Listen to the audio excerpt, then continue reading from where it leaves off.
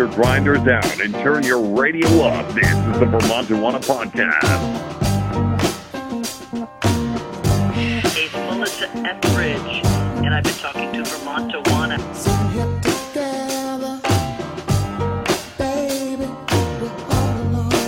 Lighting up the airwaves.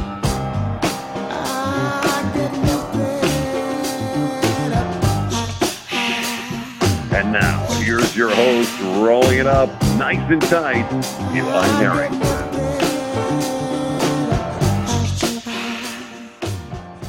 Woo! All right, it is good to be back. Vermontuana Podcast, Episode 6, Elevate the State. I apologize that it has been so long since an update. I don't know, a few things might have happened since the last time we posted a podcast. You know, we've got 2 states immediately close to Vermont that have legalized adult use marijuana, along with 2 others. Cue the applause soundtrack, cue the applause soundtrack. A lot of other stuff happened in the election. We now have President-elect Donald Trump and are seeing a whole slew of appointments that he is making, most of whom are pretty unfriendly for the cause of marijuana and could potentially put a brake on things or reverse things or not affect things at all. You know, there's a lot that's already in motion, and as Tom Angel of Marijuana Majority and Marijuana.com, one of the best follows out there, as he put it,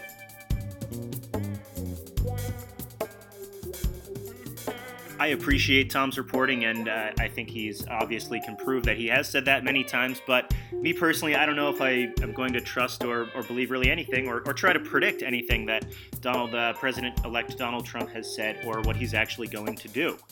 But my take on it is he's a businessman, he's from New York, with those New York values, and probably does not want to work too hard. I mean, generally speaking, probably doesn't want to work too hard, but probably doesn't want to put all these places out of business. Kind of seems like anathema to what his whole shtick is as an entrepreneur and as the executive producer of The Apprentice, and also now our president-elect. Fuck. A little bit closer to home here, there's obviously been a lot of news since November. First and foremost, shout out to David Zuckerman, Lieutenant Governor-elect, and Emily and his entire staff. Meg, those guys busted their ass, ran a great campaign. We were pumped to support him, we were pumped to write about him, and now we're excited to have him representing us. So David Zuckerman, our Lieutenant Governor-elect in the state of Vermont, who is a ponytailed, progressive, got his start with Bernie Sanders over 20 years ago, and now he's going to be second in command in the state.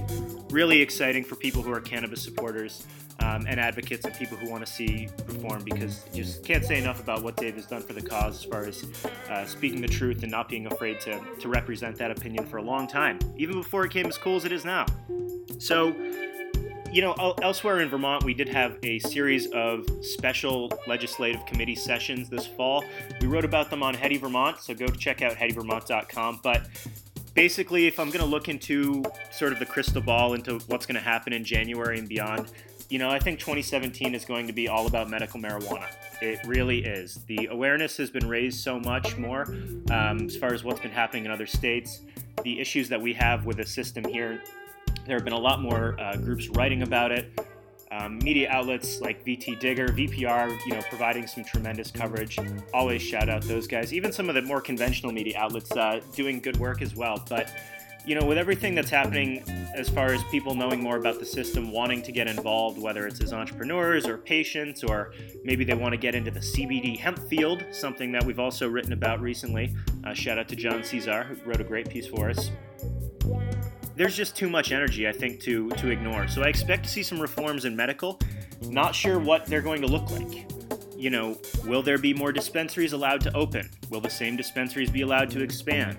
Will patients be able to shop and go from one dispensary to another and compare products and prices? Will doctors be allowed to prescribe marijuana directly? Will we add qualifying conditions such as PTSD? Will we allow dispensaries to change from nonprofits to for-profits so that they can raise money in other ways and theoretically lower the price? All of these things remain to be seen. So there's going to be a lot of medical talk in Vermont in 2017. I'm optimistic for adult use. I think with a lot of new people coming in, that's going to be a big step. So I think what we end up seeing eventually in May is probably something like decrim of home grow. maybe increasing possession. Really hope so. But guys, you got to realize the state police are a huge, huge factor in this. As you might be reading right now in the Heady Vermont Sunday Stash, we just wrote about some statements that Commissioner Keith Flynn has made. He's clearly going to be staying on, but the police are cracking down, doubling down. It's going to be a tough sled politically. So elsewhere in the region, Maine and Massachusetts. Cue the applause again. These guys both passed binding referendums for adult use.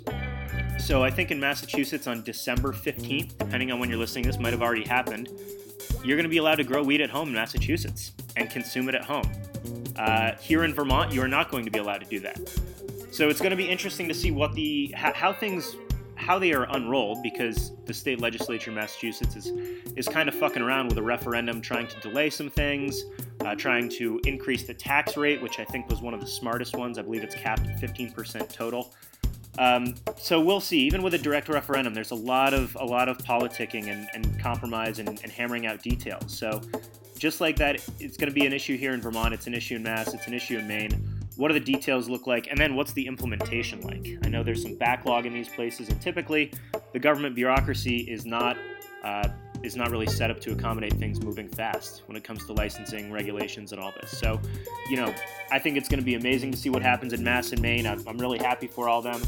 Can't wait to talk to some of our friends down there. Shout out to Ardent Cannabis. They're having a prohibition party on the 15th. Michael and Nicole from Mass Patients Advocacy Alliance. Those guys have done some really, really great work, and we miss them. We send them our best from Vermont. But can't wait to go down there and hang out with all you guys and get you all back up here at some point. So stay tuned and see what happens down there. Everybody recognize that sound? That is bacon on the stove. Guys, this email newsletter is brought to you by the Sunday Stash. Whether you're cooking up bacon on the grill, carving turns out on the hill, we got you covered. All the best marijuana media in one place, one spot, the Sunday Stash. We got the subscribe link over on the website, headyvermont.com. Go over and absolutely smash that thing. And then share it with 5 of your friends and ask them to subscribe too, because that is the main way to get all the word out. We know you guys are already following us on Facebook, checking us on Instagram, but that newsletter, that's going to get you everything. And it comes out once a week. It's a nice, discreet packaging, So really, check that out. That's our sponsor this week. We sponsor ourselves. It's an independent venture here, and we like it that way. So go check out the Sunday Stash newsletter. And now, welcome back to the podcast. Today we are talking to Eli Jagger. And we're not just talking to him because his name is also Eli. We are talking to him because he is one of the coolest, most creative, interesting people that I've gotten a chance to link up with through this whole wacky world of weed writing and and ganjapreneurship and everything else we're involved in. Like so many other cool things, the connection to Eli came through the folks over at Karma Birdhouse and really the South End scene. He and I actually were not acquainted before he moved to Seattle, which is where he is now and where he's talking to us from. But just a great example of a connection. I want to thank Michael. I want to thank Karma Birdhouse. I want to thank the VTCC for making that connection possible and putting me in touch with him. It's really been a cool way to network. So Eli is somebody who is an artisan. He's an artist. He's a writer. He's working out there in Seattle as a glass blower. He blows soft glass. And we talked a little bit about what the difference is between that and so-called hard glass, or I think silicon borate. I don't know. You'll have to hear more about that. We talked about a lot of different stuff, so much that we broke it down into 2 parts. But sort of the catalyst for us to connect was I wanted to do a story about people who had gone out west and been a part of the trimmigrant scene. Trimming, migrant, trimmigrant, that's what it means. It's somebody who goes out west to do some seasonal labor, usually in Northern California, spend anywhere from a few days or a few weeks to, maybe up like a month or 2 on an unlicensed, usually grow operation. Usually people camping out, spending 8 to 12 to, in Eli's case, 16 hours a day, trimming weed. And as we talk about, the job is what it is. You are really sitting there trimming weed, and it can be really boring, it can be tough, it can be physically harsh, but the money is pretty phenomenal. We're talking about folks he had met out there who are making $600, $700, $800 a day. I've heard people from other camps talk about just getting paid in straight weed. but it's really quite the scene, and it's just such an interesting perspective to talk about somebody who's a young Vermonter who's been, we talked about being a Vermonter, kind of being from the state, why you leave, why you come back, what attracts you to Vermont, comparing and contrasting some of these different places and what we have in not only just Burlington and not only just Vermont, but whatever community, why you come home. Brain drain is always such an issue, right? Especially that politicians love to talk about. How do we attract young people, retain young people?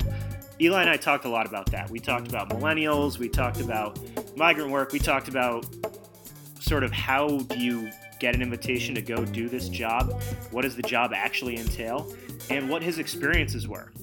Part of the reason we talked about this is that he's going to be writing for us on Heady Vermont. So we've got part 1 today, we've got part 2 coming later in the week, and then you'll actually be able to read Eli's experiences in his own words. He's a brilliant communicator, and we had a really fun conversation, so I cannot wait to read his writing. And without further ado, here is Eli Jagger. All right, well, Eli, let's get into this. Besides both being named Eli, we're both from the Burlington area, and we talked about a little bit of your background. You had gone to school, after high school, initially in Vermont, and then ended up leaving, and you actually got into the kind of industrial arts, right? Yeah, so after high school, I graduated from the Vermont Commons School, and I applied to and got into and attended the Maryland Institute College of Art in Baltimore, and I studied. I was a double major in interdisciplinary sculpture and interactive media stuff, and I was there for 2.5 years. And Baltimore was not really coming from Burlington, Vermont, and then going to Baltimore was a little more, rough and tumble than I was sort of used to. Yeah, and, yeah. Which I think I could have learned to really like it had I stuck it out, but I also wasn't totally sold on the program I was attending. The sort of short of it was that I had all these really interesting sort of ideas about sculpture. I wanted to make it, and then I would go to do it, and I had sort of no guidance about how to actually make things that stood up and didn't look like total garbage. So I actually planned to just study for a semester at the Vermont Woodworking School, sort of like catch my breath and be in Vermont for a semester and learn how to make 2 pieces of wood stand up together in a pleasant way. And then I go back and finish my degree in interactive media stuff. And I ended up studying woodworking and just being like, the only reason I want to go back is to show off how cool woodworking is. And if I could just stay and get better at woodworking, then I would just love to do that. And I totally fell in love with the tactility of the handicrafts. And I took a few classes in sort of craft philosophy, the philosophy of making and that sort of thing, and just totally fell in love with it. And I was there for an additional 2.5 years. And then once I graduated, I spent a summer teaching woodworking at a summer camp, and then immediately got a job blowing glass. And I've been doing that for 2.5 years now, which is kind of funny. It's wild, man. I've never actually, yeah. Well, and I think it's so cool, just the combination of, doing something that's hands-on and actually learning how to do, woodworking and sculpture, and also combining that with the artistic side. I feel like a lot of people don't get both of that sort of balance, and they can be very creative and, maybe write or make music. But, myself, like, I can barely change a tire, never mind actually being functional and handy. And I think about it now as like, a dude who's about to turn 30, wishing I had more of those skills. So it's cool that you have this kind of balanced background, and I wonder how is that how you ended up, because we're talking right now and you're out in Washington in a legal adult use state in the Pacific Northwest. How did you end up out there? Well, I once I sort of graduated and I was doing the glass blowing back in Burlington, Vermont. I was there for a little over a year blowing glass. I decided I wanted to go on some sort of adventure. I'd lived in Burlington for, other than the 2.5 years I was in Baltimore, I was in Burlington. And, I was born in Williston, so I was there for, the first 7 years of my life. Don't remember a whole lot of that. Right. So Burlington was my main thing. And, I wanted to sort of get away from that just for a minute and just sort of see what else was going on. So I spent, 8 to 10 months building a camper van in a Nissan NV 2500, which is basically sort of the poor man's Sprinter. And so I built this sort of solar-powered urban camping thing that I was going to travel around the country, sort of just experiencing craftspeople and writing about it. So I spent, almost a year building this thing, and then I set out across the country and went on some adventures for a few months, and ended up in Oakland, California for a little while with my friend, and then I ended up coming home for some personal reasons, and spent the last winter in Vermont, and then decided I wanted to sort of strike out again and not be in Burlington. And so me and my girlfriend decided we wanted to move across the country. We weren't sure if we wanted to do Portland or Seattle. And we ended up choosing Seattle because one of our best friends from Vermont, actually, who worked at the same glassblowing studio that I did, had moved to Seattle like 6 months, probably 4 months earlier. And he was working at this glass factory called Glassy Baby. So I sort of knew I'd be able to pick up work there because I have some skills at glassblowing. And he was there. And Abby, my girlfriend, had a prospects on this job. She's a espresso machine repair technician for Counterculture Coffee, which is sort of a bigger roaster on the East Coast. And this is they have a roastery in Oakland, but it's one of their first sort of forays into West Coast coffee, other than the Bay Area. And so we sort of heard that job might be available, and I knew I would have work, so I ended up in Seattle in that way. And it's been pretty great. I still work at that glassblowing factory. I did some carpentry on the side when I first got here, which sucked. I worked for a crazy person, but now I'm just blowing glass, and I've worked with my roommate, who's one of my best friends, and it's pretty cool. And he was actually the connection that I learned about trimming through. Oh, well, hold on. We'll get there. Oh, okay. Shortly. Okay, sorry. I need to. Yeah, and I'll give a little bit of lead in and context in the intro to this, so the podcast won't just jump right into our convo here. But I want to rewind sorry about that. A few things. Dude, no problem. This is the interesting part. Okay, cool. Well, one, shout out to your girlfriend for being an espresso machine repair technician and going to Seattle. That kind of seems like a no-brainer. That's amazing. Yeah. I had two questions about. I want to talk a little bit about the glass blowing, because that's something that a lot of people familiar with cannabis culture. Obviously, glass blowing is sort of a tangential, completely independent craft and trade, and I know you have a little bit of a different space in that. You're not someone who's making Sherlocks or bangers necessarily. But before that, I just want to know, like, it's kind of an interesting Vermont story, right? And everybody wants to talk about how do we keep young people in Vermont? How do we attract them? How do we retain them? I kind of think a thing, even if you grow up in Burlington, and I grew up in Winooski, you just naturally want to leave and get out for some period. You come home and you see how great it is, depending on what your situation is. Maybe you have a different appreciation and you want to leave and get a little bit more adventure. I mean, it kind of depends what age you're at and what kind of responsibilities you have. But, that to me kind of seemed like a really important part of this story, because just your perspective as a young Vermonter who is the kind of person we'd love to not only attract but retain and help succeed, as a state. People have to understand that you're still going to kind of want to naturally get away from Vermont for whatever period. I think it's natural. And then whatever it is that brings you back and what might bring you back in the future. So I don't know, you mentioned your friend from Vermont being a person who was out in Seattle. I think a lot of people in Vermont have friends in the Pacific Northwest, out in Colorado and Cali. And, I just thought that was a kind of a cool connection of this Vermont person helping you go out there. And, eventually, do you want to come back to Vermont? And has that time away made you think about, being a young professional in Vermont differently? Just kind of generally where you're at. Yeah, absolutely. Well, first off, I don't think there was ever a moment in my having left Vermont that I wasn't thinking, or that I was thinking maybe I'll stay wherever I'm at. Always in the back of my mind, I'm looking forward to and really like comforted by and like healed by, not to be like a hippie about it, by the idea of returning back to Vermont and to Burlington. That's always been in the background. Like, I'm out here, I'm going on this adventure, I'm learning about stuff, I'm sort of developing myself and developing some projects that I've been working on.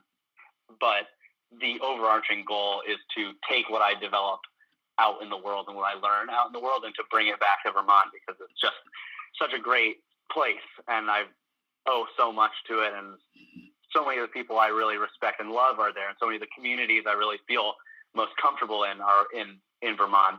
And I think that's the thing I really think about in Vermont is the sort of community aspect.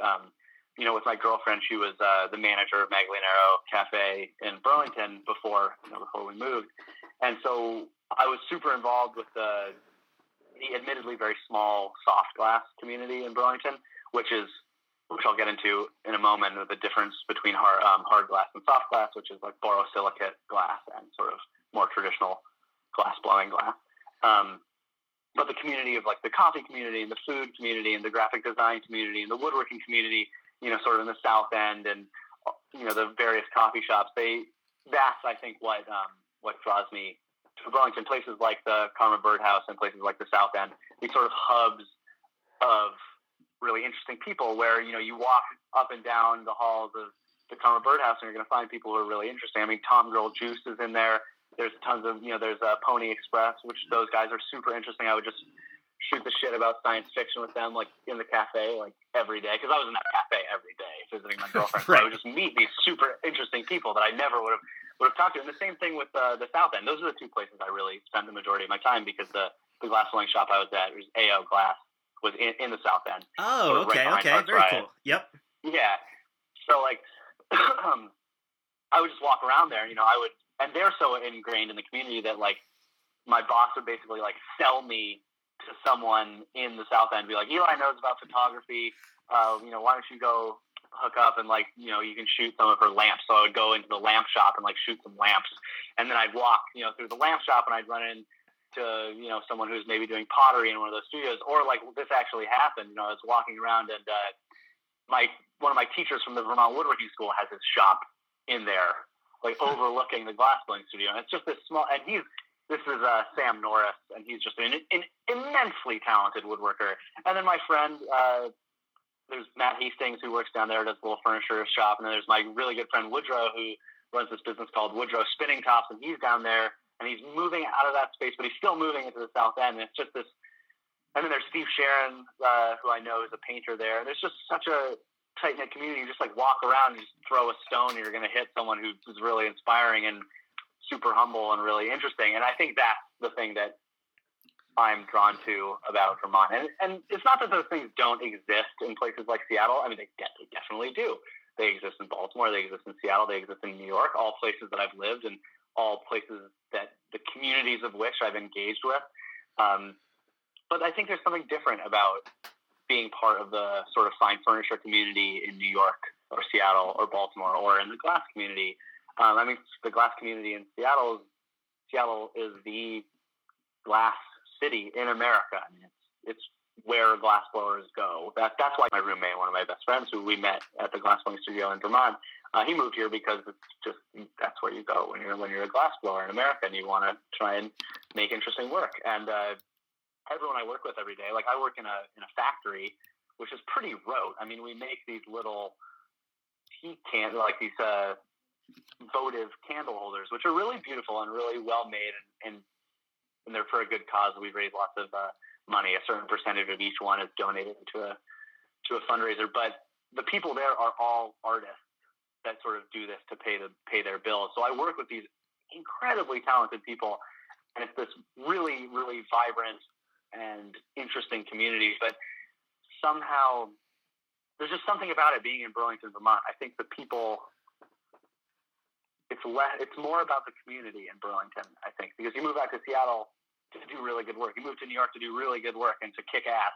And I think you live in Burlington and do the work you want to do because you love the work you want to do and you love the community that you're a part of. Right. And I think that's sort of what resonates with me about it. You're not people are,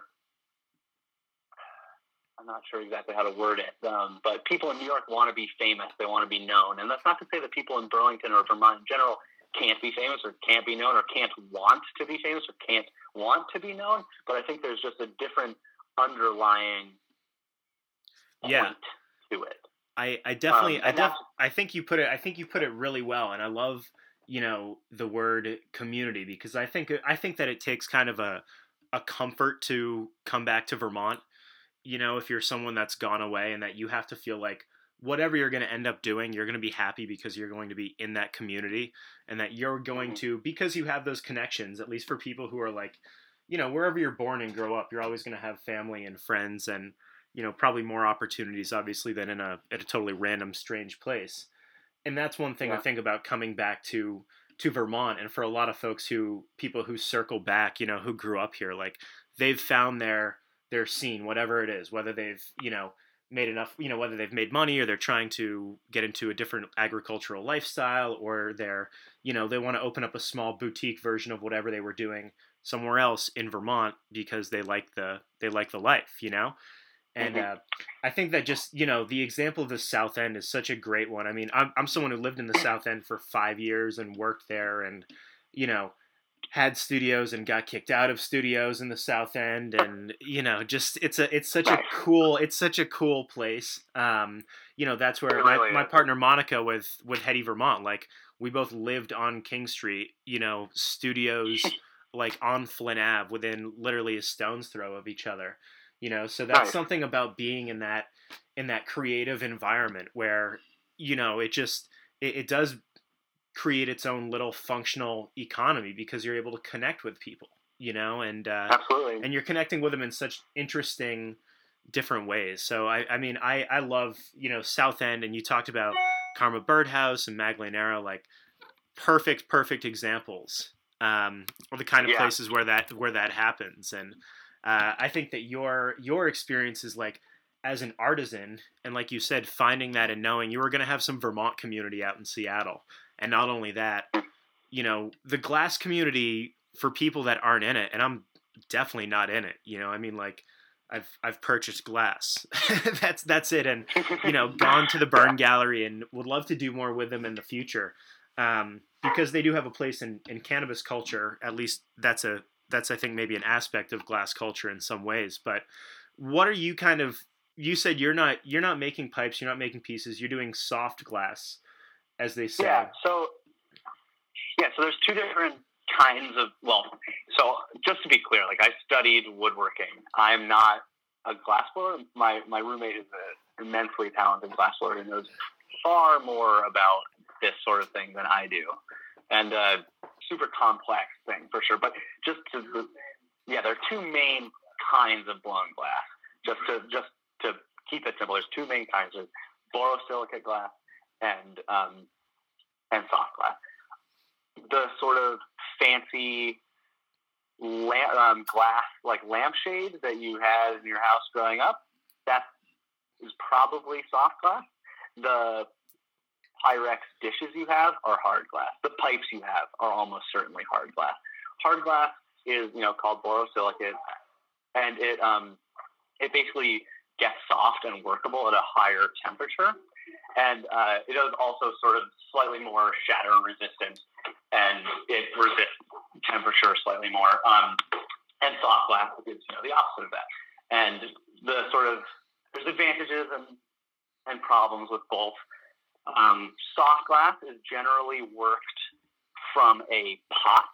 So it's a huge, like, ceramic crucible in a giant furnace that is kept hot around 2,000 degrees 365 days a year. You can't turn it off, which is pretty interesting, until it breaks. Once it breaks, you just replace it, and then you turn it on, and you leave it on.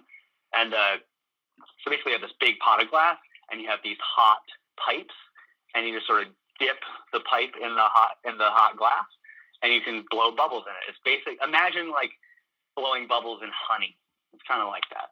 And it'll harden. You can work it and reheat it in these reheat chambers. And so it's this sort of dancey thing where you're working with, a few ounces, a few pounds of glass off the end of this 6 foot, more like 4.5 foot pipe. And you're and you can make bowls, you can make cups, you could make pipes. It would be very challenging just because the whole thing is moving at once.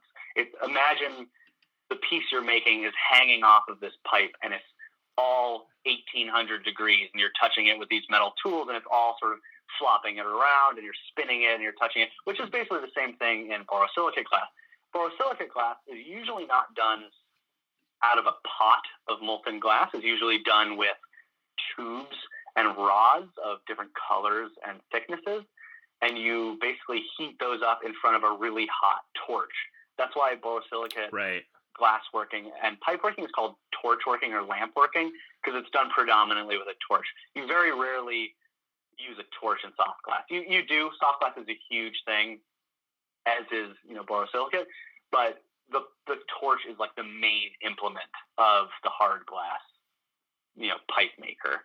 And it is sort of funny in the soft glass world, which is the world I'm involved in. I made lighting at AO Glass in Burlington, and I make votive candle holders in Seattle. There's definitely like sort of a chip on their shoulder of the sort of soft glass. Yeah. We'll always joke, like, what are the questions you always get as a glass blower? It's like, A, do you burn yourself a lot? And B, my friend has a bong that broke. Can you fix it for me? And the answer to both of those is no. And so it's just salty about it, because like, no, like at where I worked in Burlington, people would come in and be like, oh, you'd be like, hell, here we don't make fucking pipes, which I think is an appropriate response or the right response, because I think anyone who loves glass blowing and really gives a shit knows that pipe making is a really serious and really impressive form of expression and art making. And it's just funny that there's such a resistance to people who blow glass smoke weed, and to be not down with it is like pretty strange. There's a lot of people who do both, but mostly people to like stick to their side, kind of. At least in my experience, and I'm by no means a huge, knowledge base here. But yeah, so that's the main difference. That's some cool. No, that's really sort of comes in life. Yeah, that's a fun. I mean, it's a funny like sort of cultural distinction that you're talking about, and I can totally. I mean, I've gone into a store that sold glass but that did not sell pieces, and definitely felt very awkward and kind of bad.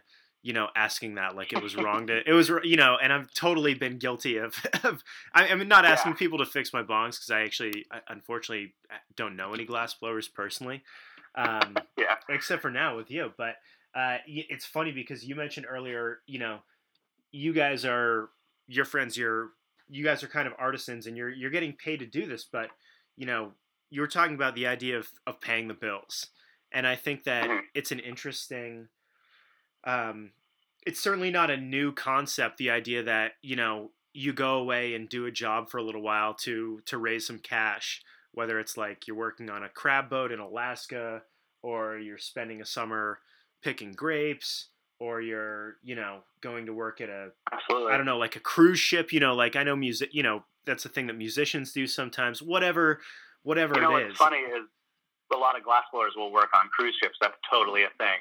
It's weird. Seems crazy. That's right. Well, no, it's a different kind of, that's, one of the things people talk about millennials being transient, and this is kind of funny how much millennial and young professional talk we'll have in here. Like, I think that people realize that the gig economy is a real thing, and that you can go raise enough money that if you want to take a month or two off, and you're at a point in your life where you can do that responsibility wise, and you're like, I'm going to go do a job for, a month or two, whatever it is. I mean, I had a friend who worked in the back in oil fields, Well, and it's a wild economy up there. That's a whole different scene. But, I don't know. I think that's kind of an interesting, like, transient millennial thing, is that you'll work someplace, even if you're not extremely passionate about it. And it sounds like you've got a cool gig where you're actually able to do, a trade and get paid for it.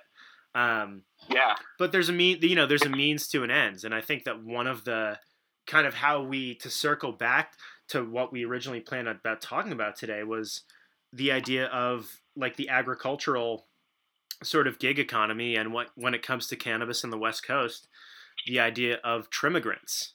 Yeah, absolutely. Which I want to preface by saying, like, for people that aren't familiar, you know, the idea of young people going out to California to trim weed, like, there's so much work that has to be done and can't be done by machine, that there is still actually a necessity for the amount of, you know, we'll say cannabis, but in this case, we're talking about like high THC medical marijuana, like the amount that gets consumed, whether it's in California in the legal market or whether it's in the illegal market, so much of that comes from California because of just basic geography.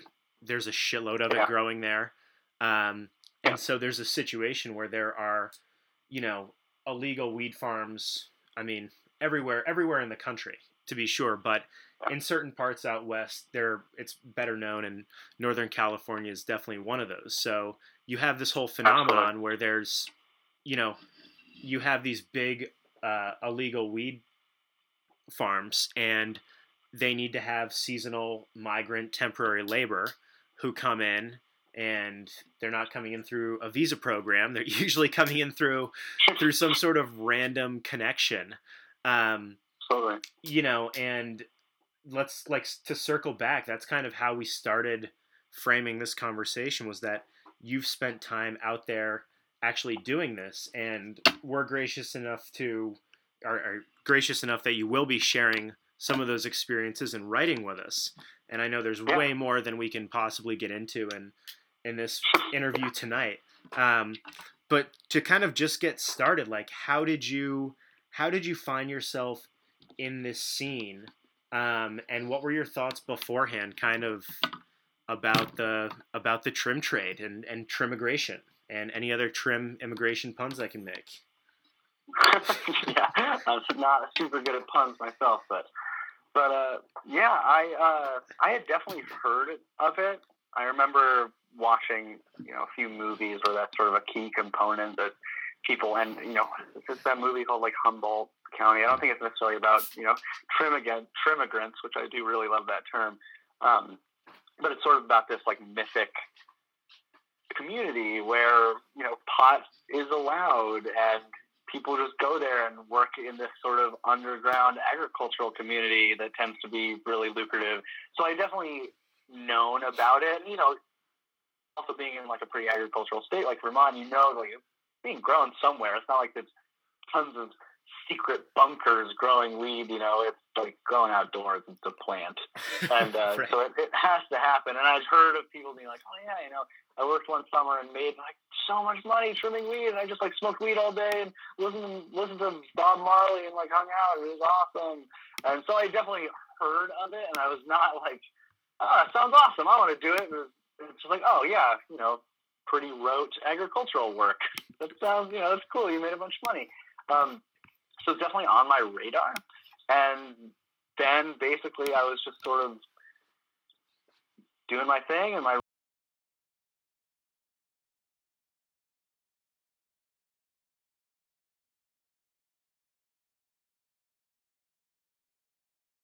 county, and I'm gonna go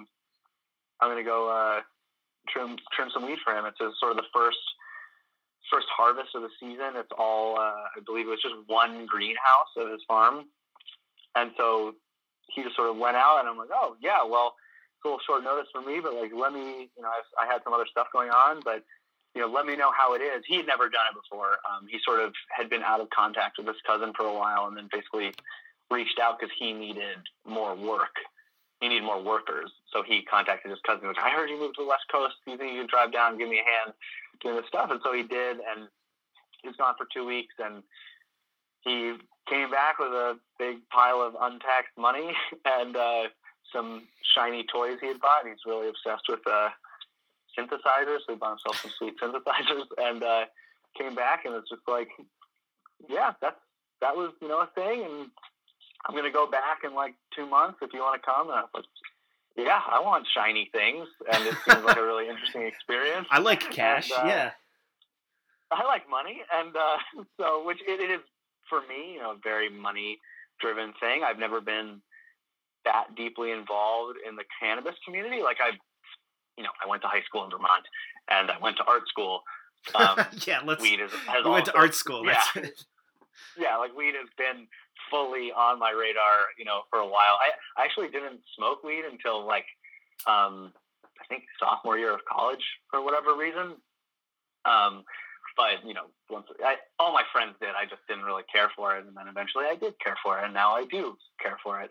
But it was on my radar, and but anyway, so he comes back and we do our jobs, and he invited me to he basically just invited me to go up, and I did. It was like 12 hours driving, and me and him and another friend just sort of drove my camper van down to California, and we were there for 16 days. And so you had before like getting, you had, I think I've talked to other people who have done the Trimigrant thing, and I think usually kind of the scenario is that, it's in the fall. It's usually like, maybe a 6 to 8 week, I guess, if you were to really stretch it out, kind of season. Yeah, and that it's usually like it comes through some sort of, somebody's got a relative or like a really close friend who's out there doing it, and that's kind of how you get. I mean, I know in the West Coast it's different in that you can just show up in these towns and there are flyers and there's a whole shady like Craigslist kind of way to do it. I've only talked to people on the East Coast who have done it through like a direct kind of family connection, and it seems like that's kind of a safer or at least more predictable way to get into it. Yeah, so that's one thing you reminded me. So my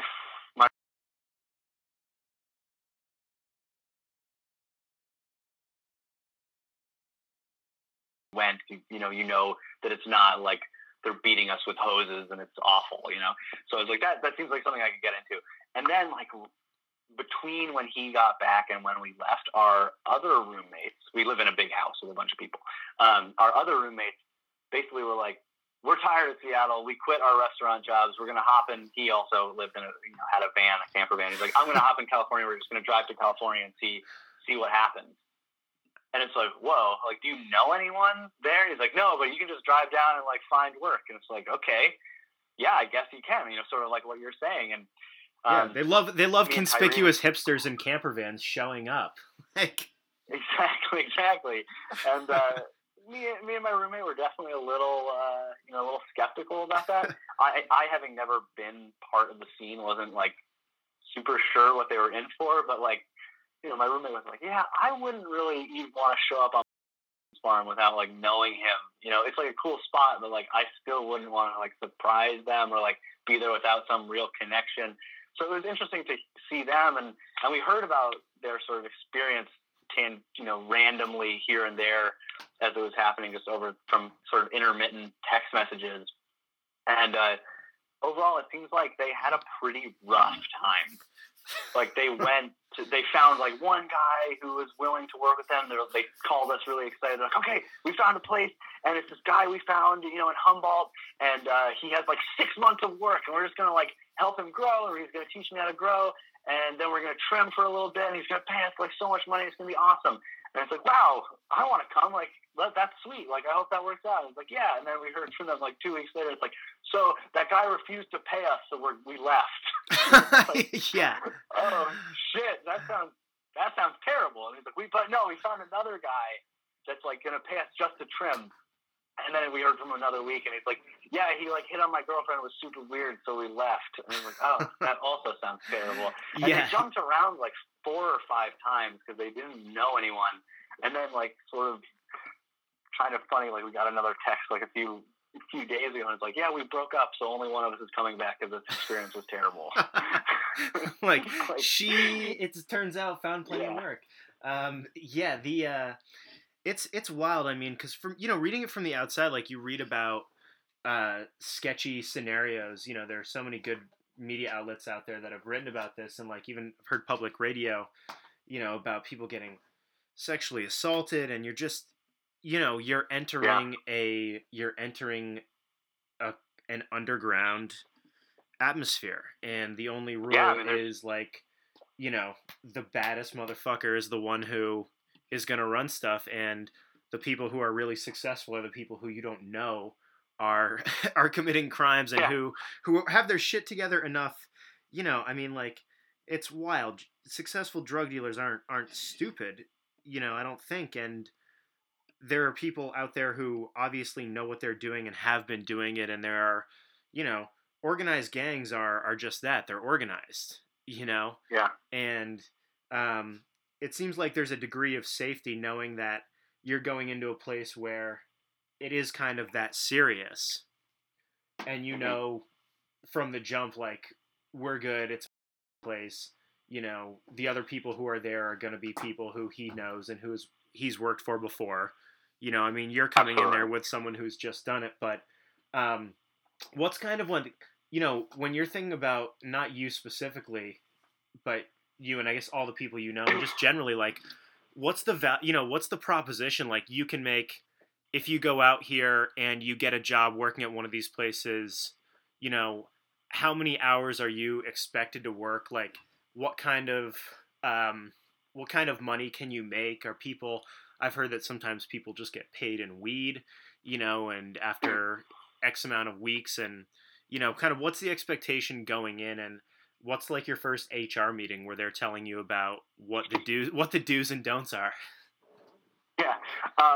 Well, you know, I can run through this by just explaining what it was like to get there and sort of my rundown, because I only have one real, you know, trimming experience, and I talked to some of the more experienced trimmers there about, like, you know, what was it like when you first trimmed? What's another trim scene like? Because some of the people I was trimming with, like, they trimmed for like 6 months, you know, or like four to 6 months, and they're not trimming at just one farm in that time. Like, they go up and down the coast, finding different places. They have a whole slew of different stuff, and we had someone sort of leave a farm because of this dramatic event happen, and then come to us.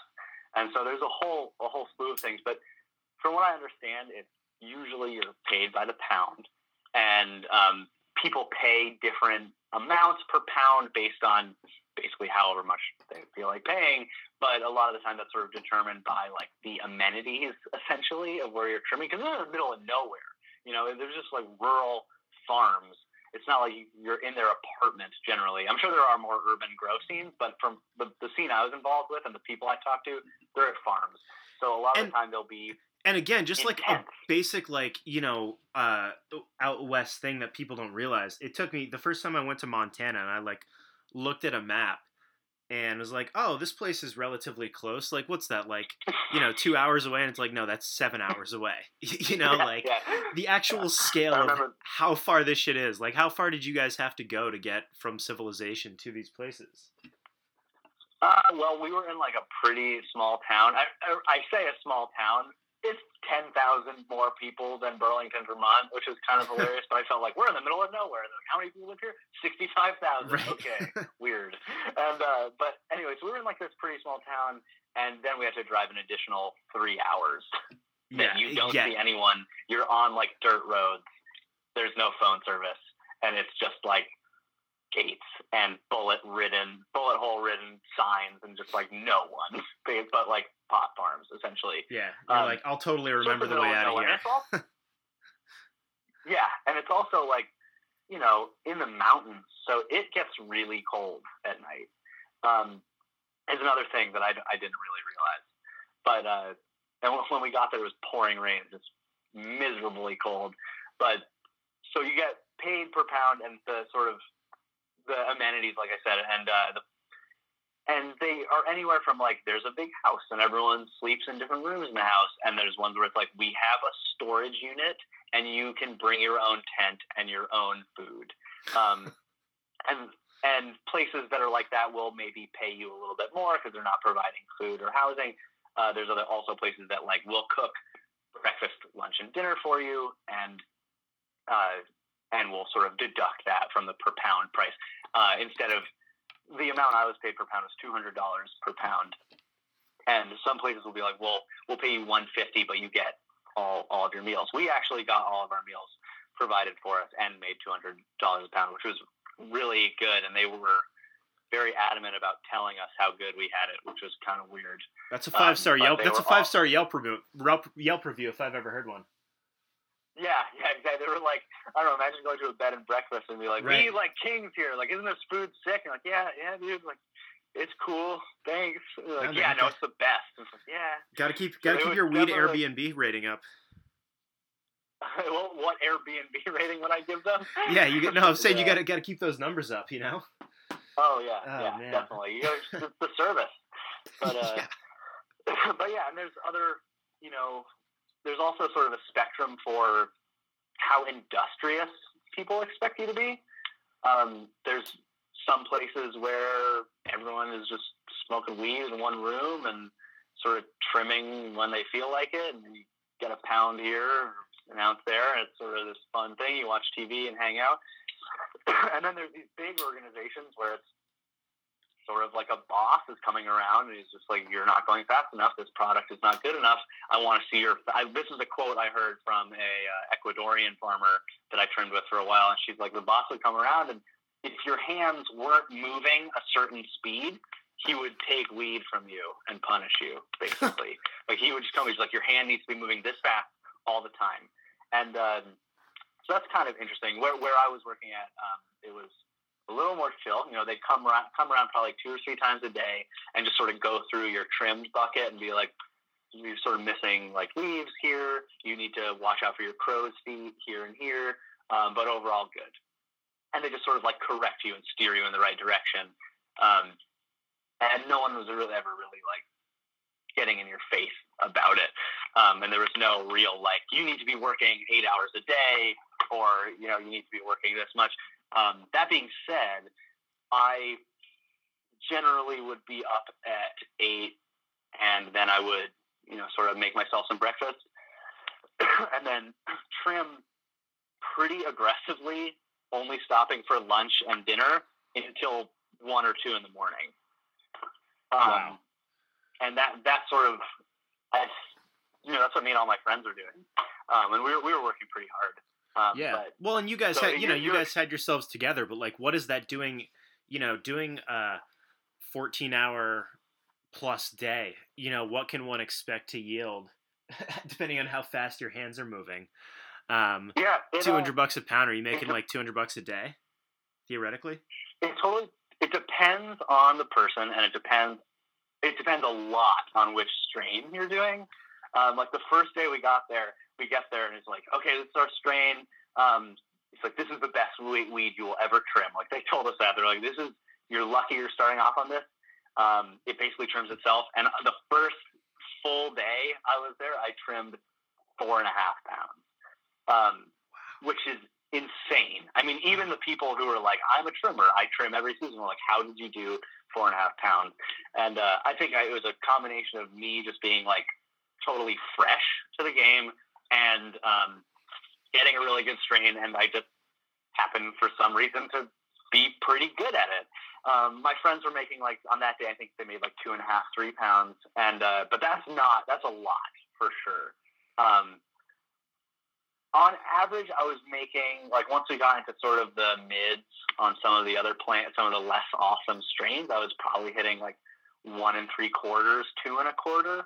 I wanted to hit 2 every day. It was my goal.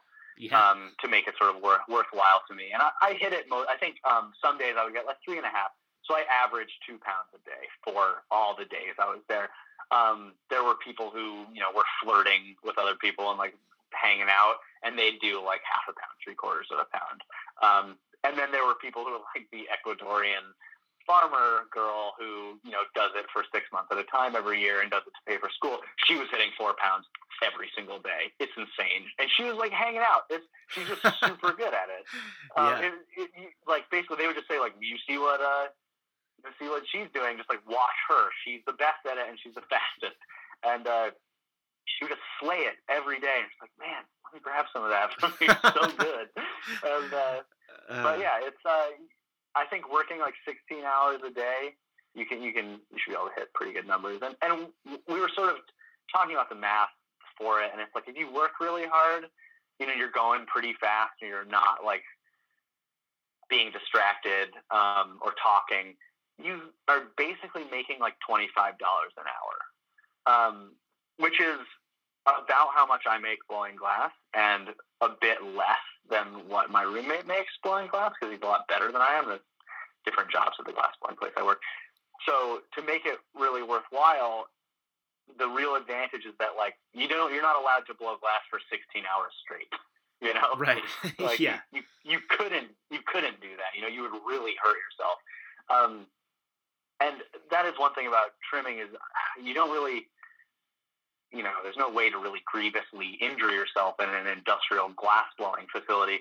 But you know, my hands were totally killing me. Your neck is aching. You're just like sitting in a fucking chair for 16 hours a day. And when I was trimming, I was in a probably 8 by 16 cabin with 5 other people all day, just all day, every day, just like trimming into a bin, just looking at green buds, just that you just like your whole brain just becomes just buds and buds and buds. And it drives you totally fucking crazy after a certain point. I mean, you just like go out to have breakfast and you find yourself like ripping your napkin apart. You're just like trimming, you know. It's just like you just can't see anything. When you look at the trees and you're like, oh, look at that branch sticking out there, and that other branch. Like, I would totally trim the shit out of that. Yeah, you just get into this really crazy headspace of just like everything needs to be trimmed, and you know, it was really fun at times, and I listened to a lot of audiobooks. I listen to one audiobook like every day, and it's just how you go through waves of like wanting to talk to people, not wanting to talk to people, wanting to smoke a ton of weed every day, not wanting to smoke a ton of weed every day. But yeah, it's strange. I mean, it's like a grown-up summer camp, except instead of having fun by kayaking and playing soccer, you just do the same thing every day. yeah, and you're just, you know, and trying to get some of that cash, and it's such a funny, you know, just ironic situation with, you know, people being able to go out and, I mean, here in Vermont, like, you know, most functional farms rely upon, you know, migrant visa programs to have enough supply of labor to be able to do all these gigs, because a lot of them pay a lot less, and there's certainly not as much, you know, as much as it sucks sitting in a chair and doing rote behavior, like that's a lot of manufacturing jobs, and that's, you know, agricultural work. I don't need to tell anybody, you know, who's listening to this as 2 Burlington guys, like, you know, that's a lot of fucking work. Like I spent 2 days picking grapes and I was all set, you know, and I was smoking a bunch of weed when I was doing that. You know, but it's like, it's an interesting scene and kind of reversal where, you know, there's this, sort of inverse people who are not agricultural people, or some who are, maybe in the case of your, you know, El Salvadorian, you know, coworker. People who are going and studying biology, actually. She just does this to pay for school. Yeah, exactly. That's the thing, man. It's just such a fucking cash rich opportunity. Yeah. And we don't need to get into details, but like people can do math. Like you can stack up over the course of a few weeks.